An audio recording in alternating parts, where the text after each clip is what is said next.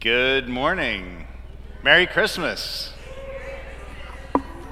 It's a wonderful family morning. As such, we're a nice, kind of tightly packed family. Some of us still in our PJs, which is awesome. I gotta say, our day started.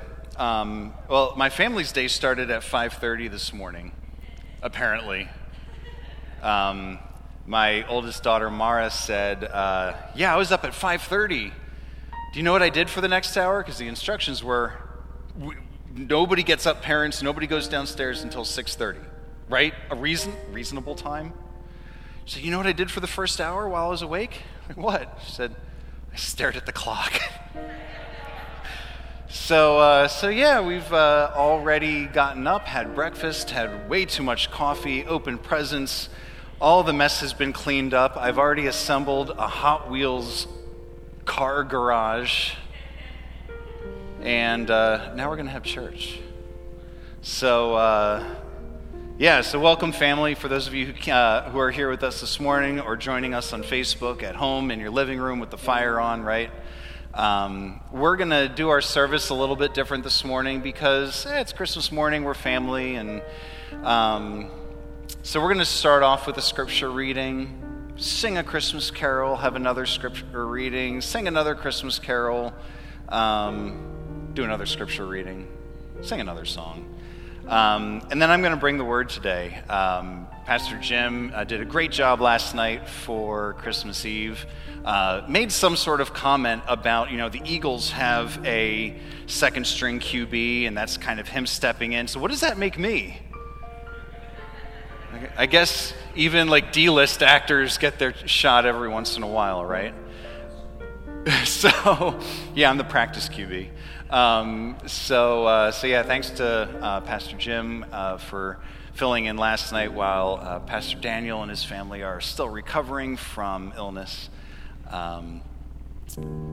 Let's go ahead and start with some prayer, and then Elder Dino's going to come up and give our first scripture reading.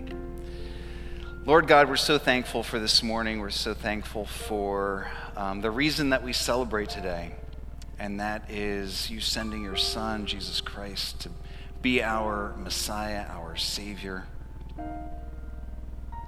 We think about today and think about his birth, but also it reminds us of the free gift of salvation that you give. Lord, I ask that first and foremost, your name is glorified today, that you are lifted up, that it is you who is the object of our praise, the focus of our eyes, the direction that our hearts are pointed in. So Lord, I ask that you will take the words that are spoken today, that you will take the songs that are sung. Lord, I ask that they will be pleasing to you, glorifying to you, and fulfilling to your people. In your name, amen. Well, boy, today is a day of firsts. I see a lot of plaid. And, I was thinking a little bit, today we're going to be talking about the shepherds and thinking, hey, they were the first, aside from Mary and Joseph, to behold the baby Jesus and to see them or see him. And I was thinking, there's a lot of firsts going on today. I think this is the first time I've ever worn PJs to church. This is the first time I've ever given a Christmas morning message. It's the first time I've ever preached in PJs. Can we normalize this? Can this be a new tradition? So 5 or 6 years from now, PJ's Christmas morning church service, why not? It was actually kind of funny. 2 weeks ago, Pastor Daniel and I were talking in his office, and he just said, what do you do on Christmas morning? Because he hadn't done a Christmas morning service here either, and I said, well, it's been 5 or 6 years since we did the last one. I said, it's usually pretty short, couple Christmas carols, couple, short message, and I said, why don't we just, wear PJs? Completely low-key, come on, it's, normally this is a morning that you spend with family, Christmas morning. Let's just, have cookies, donuts, coffee, and wear our PJs. Well, the PJs happened for some of us, and we're working on the cookies and donuts and coffee, maybe next time. We've got 5 or 6 years to plan it, so next time it'll be a little better. Oh, boy. So I'm going to be reading from Luke 2, verses 8 through 20, and we'll be talking about that a little bit. So let's get right into it. And there were shepherds living out in the fields nearby, keeping watch over their flocks at night. An angel of the Lord appeared to them, and the glory of the Lord shone around them, and they were terrified. But the angel said to them, "Do not be afraid. I bring you good news of great joy that will be for all the people. Today in the town of David, a Savior has been born to you. He is Christ the Lord. This will be a sign to you. You will find a baby wrapped in cloths and lying in a manger." Suddenly, a great company of the heavenly host appeared with the angel, praising God and saying, "Glory to God in the highest, and on earth peace to men on whom his favor rests." When the angels had left them and gone into heaven, the shepherds said to one another, "Let's go to Bethlehem and see this thing that has happened, which the Lord has told us about." So they hurried off and found Mary and Joseph and the baby, who was lying in a manger. When they had seen him, they spread the word concerning what had been told them about this child, and all who heard it were amazed at what the shepherds said to them. But Mary treasured up all these things and pondered them in her heart. The shepherds returned, glorifying and praising God for all the things they had heard and seen, which were just as they had been told. There are so many things that come to mind when I read this scripture. First off is in verse 9, the angel of the Lord appeared to them. Glory of the Lord shone around them, and they were terrified.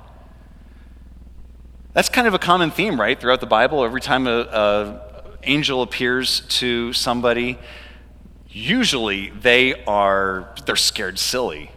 Why? Have you ever read what the Bible says about what the angels look like? They were terrifying. Go to Isaiah 6 or the book of Revelation. But they always say, first thing, what's the first thing that an angel always says to somebody after? Do not be afraid. Exactly. Don't be afraid by my outward appearance, but be filled by the words that I'm about to speak. Another thing that I think about when reading this scripture later on, when after the shepherds visit Mary and Joseph and the baby Jesus, and they are excited. They go and tell everybody about it, and Mary, she ponders these things in her heart. And I'm reminded of a couple things. Thing number one is the Christmas Carol, Little Drummer Boy. Could you imagine mothers who are here with a newborn baby boy? The little drummer boy comes up and says, "I have nothing to bring, but I'm going to bang my drum." No! The last thing I need is a clanging cymbal and a banging drum right now. This baby needs to sleep. I need to sleep.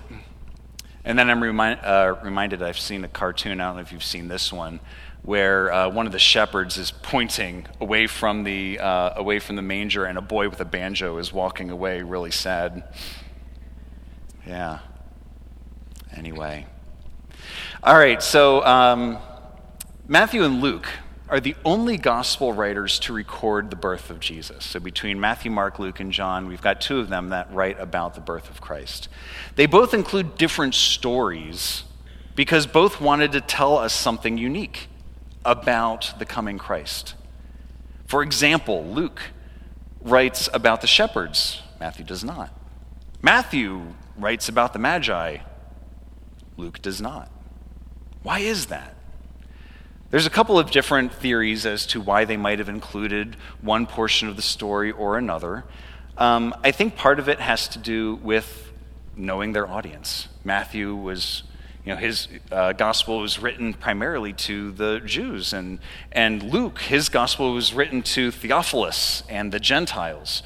So maybe one chose to include elements of the story that would resonate most with the audience. As somebody who does presentations and speaking to people for a living, I have to know my audience. I have to pick and choose which details are going to be most relevant to those who I am going to write to.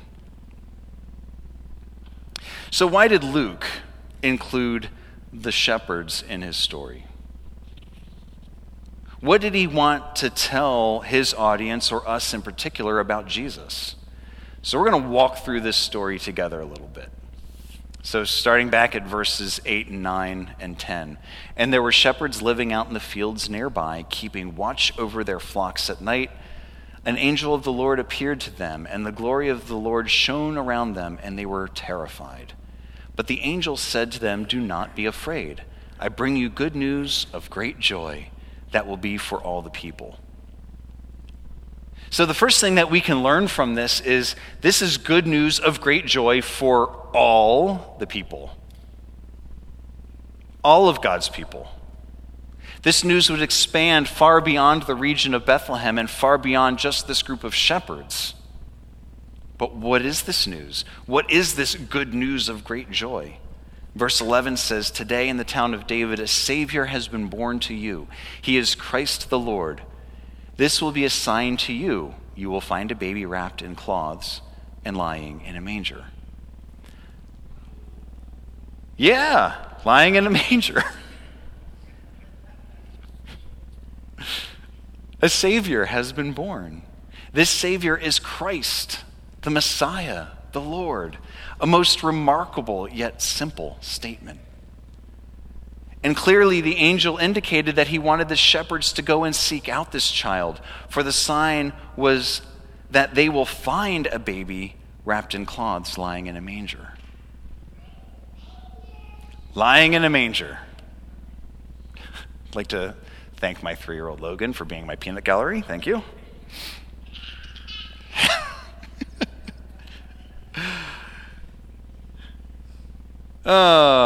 Now I've lost my train of thought. Thanks, bud.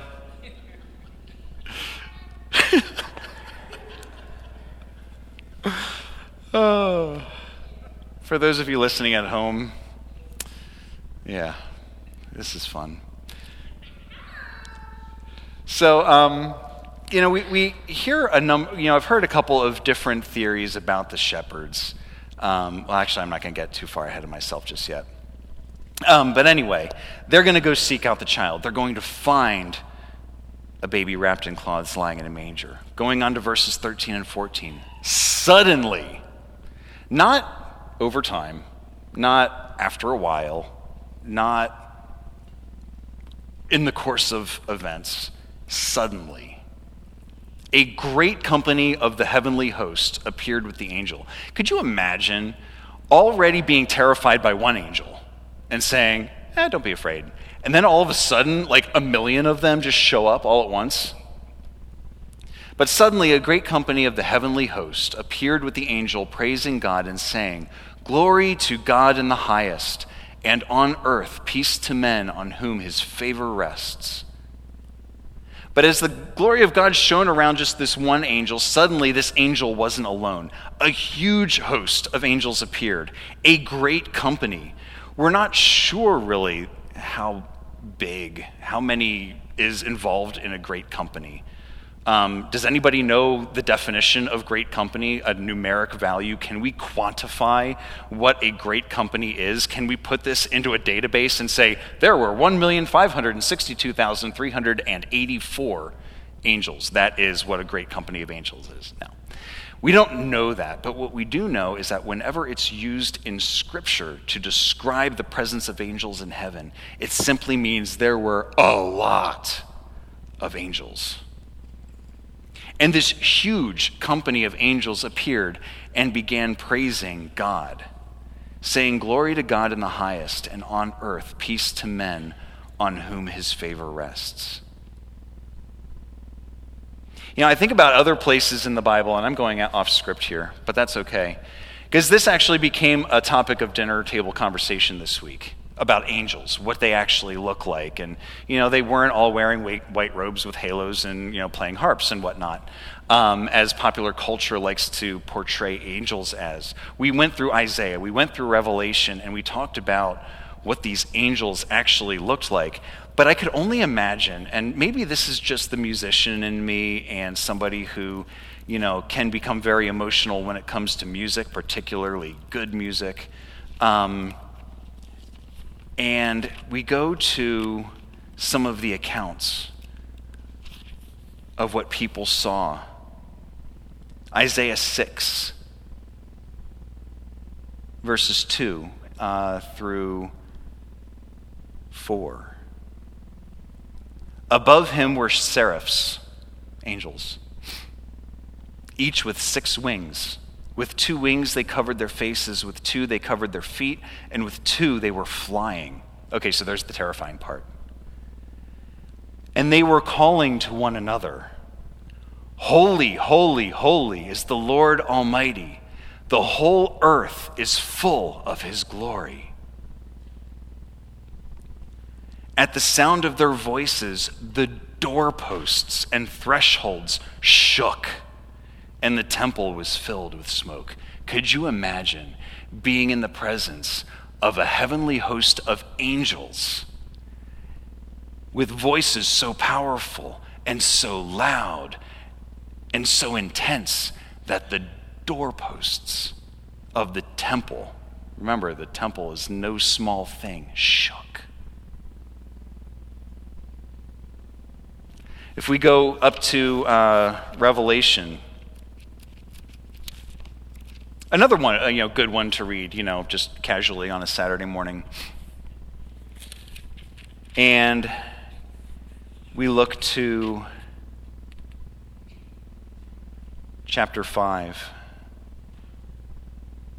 verses 11 through 14.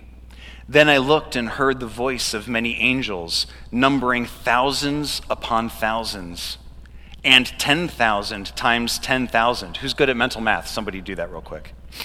They encircled the throne and the living creature and the elders. In a loud voice they sang, "Worthy is the Lamb who was slain to receive power and wealth and wisdom and strength and honor and glory and praise." Then I heard every creature in heaven and on earth and under the earth and on the sea and all that is in them singing, "To him who sits on the throne and unto the Lamb be praise and honor and glory and power forever and ever." The 4 living creatures said, "Amen." And the elders fell down and worshiped. Folks, this was a sight to behold. This was a choir unlike any that you have ever heard. And these same angels that we hear about, that we read about in Isaiah and in Revelation, were there amongst shepherds, singing in all of that glory. I get goosebumps just thinking about it.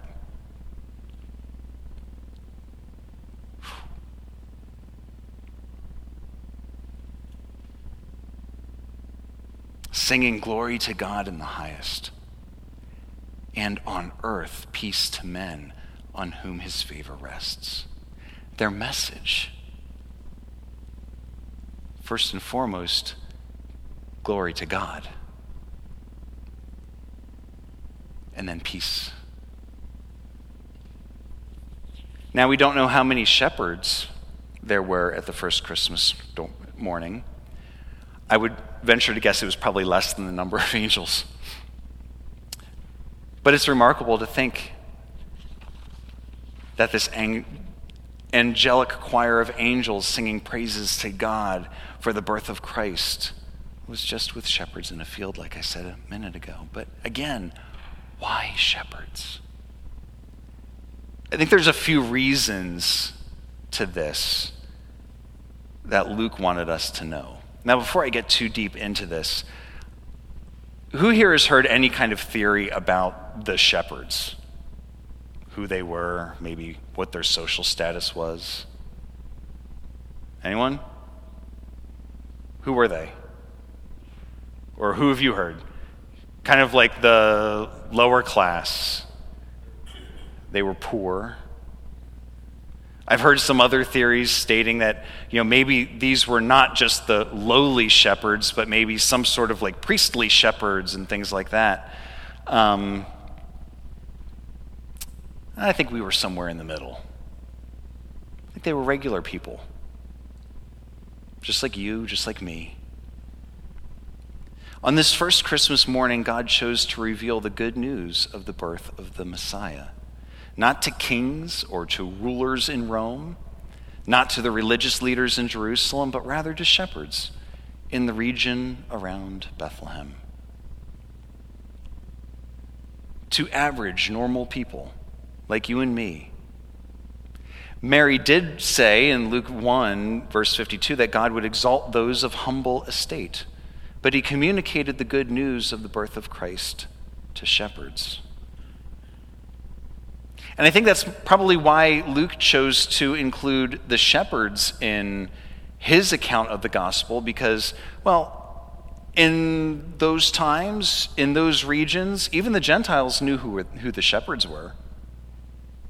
Maybe not so, maybe they didn't know as much about the Magi from the east. It's a cultural thing.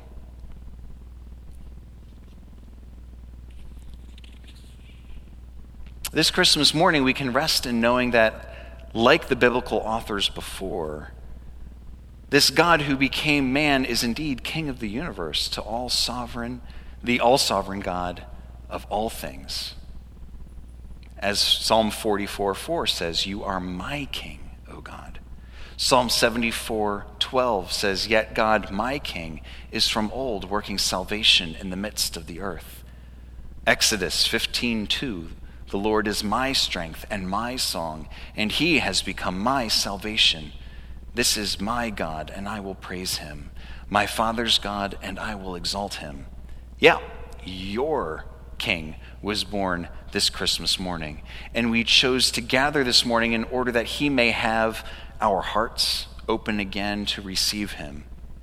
We are, however, in a greater place than even those shepherds were. We now have the Holy Spirit, who is like a continual stream of life-giving water, making available to us God himself at all times. Thanks to Jesus' life, death, and resurrection. Secondly, there was foreshadowing of the kind of king Jesus would be. He would be revealed as the shepherd king, like David, right? Maybe that's why it was so important that we talk about the shepherds being the first to see Christ, because that was representative of who he is, how he will lead. Centuries before the birth of Jesus, the prophet Micah had this to say about Jesus. This is in Micah 5, verses 2 through 5. "But you, O Bethlehem, Ephrathah, who are too little to be among the clans of Judah, from you shall come forth to me one who is to be the ruler in Israel, whose coming forth is from old, from ancient days. Therefore he shall give them up until the time when she who is in labor has given birth. Then the rest of his brothers shall turn to the people of Israel. And he shall stand and shepherd his flock in the strength of the Lord, in the majesty of the name of the Lord his God. And they shall dwell secure, for now he shall be great to the ends of the earth, and he shall be their peace." See, Micah prophesied that a ruler would be born in Bethlehem, but this would not be any ruler. This ruler would be a shepherd ruler.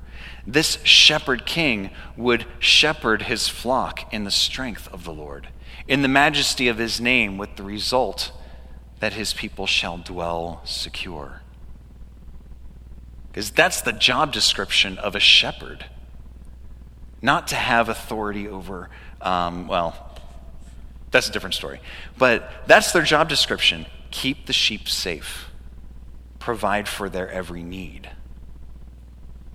Lead them to greener pastures, have them lie I'm getting ahead of myself. We'll get to that.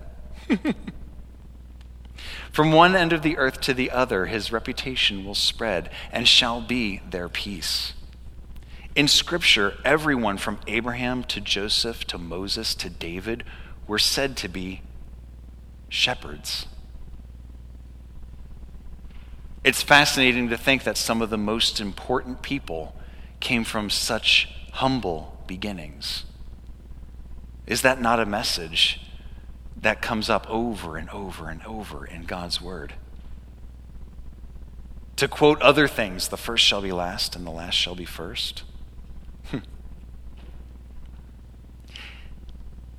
The idea of shepherding is used not only of God's people, but as a metaphor referring to how God cares for us, like I mentioned before. One time, Jacob said, as he was blessing his children, "The God before whom my fathers Abraham and Isaac walked, the God who has been my shepherd all my life to this day." It's Genesis 48:15. And of course, we have the same famous Psalm 23 that I started quoting earlier from the shepherd king, David himself. "The Lord is my shepherd, I shall not want. He makes me lie down in green pastures. He leads me beside still waters. He restores my soul. He leads me in paths of righteousness for his name's sake. Even though I walk through the valley of the shadow of death, I shall fear no evil. For you are with me. Your rod and your staff, they comfort me." Yes, even the direction of God is your comfort. His law is your comfort. "You prepare a table before me in the presence of my enemies. You anoint my head with oil. My cup overflows. Surely goodness and mercy shall follow all the days of my life. I shall dwell in the house of the Lord forever." Yep, I want to be led by a shepherd. But it's difficult for us as Americans, especially in modern society, to actually know what shepherding is like. Whereas in ancient civilizations, shepherding was a most common vocation. Yet, as we generally know, shepherds care for their sheep. They are led by the sheep are led by their shepherds, not to pastures that are desolate.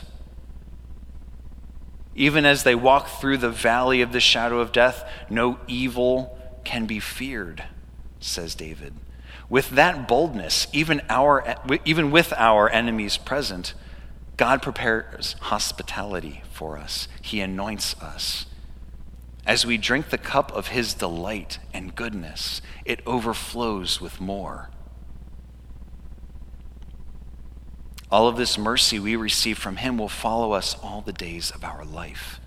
Just like a shepherd leads their sheep throughout their lives, the result is that we will dwell in the house of the Lord forever. Luke is trying to point us to seeing this coming Jesus as the coming shepherd king who will provide everything that we need.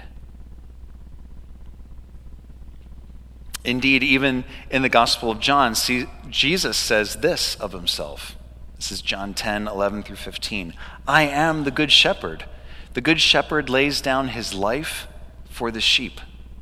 He who is a hired hand and not a shepherd, who does not own the sheep, sees the wolf coming and leaves the sheep and flees, and the wolf snatches them and scatters them. He flees because he is a hired hand and cares nothing for the sheep. I am the good shepherd. I know my own, and my own know me. Just as the Father knows me, and I know the Father, and I lay down my life for the sheep." As we see these shepherds hurrying to visit the Christ child, this is what we see in verse 16, coming back to Luke. "So they hurried off and found Mary and Joseph and the baby, who is lying in the manger. When they had seen him, they spread the word concerning what had been told about them, or about this child. And all who heard it were amazed at what the shepherds said to them. But Mary treasured up all these things and pondered them in her heart. The shepherds returned, glorifying and praising God for all the things they had heard and seen, which were just as they had been told." As we close our time today and we return to our homes, stay in our PJs, and cozy up in the warmth, hiding from the freezing cold, that can go away, may we all be amazed at what the shepherds saw that day. May we find comfort in Jesus, who was born to us this morning, that he loves us and is our shepherd. He cares for us and gently leads us this blessed morning. Merry Christmas.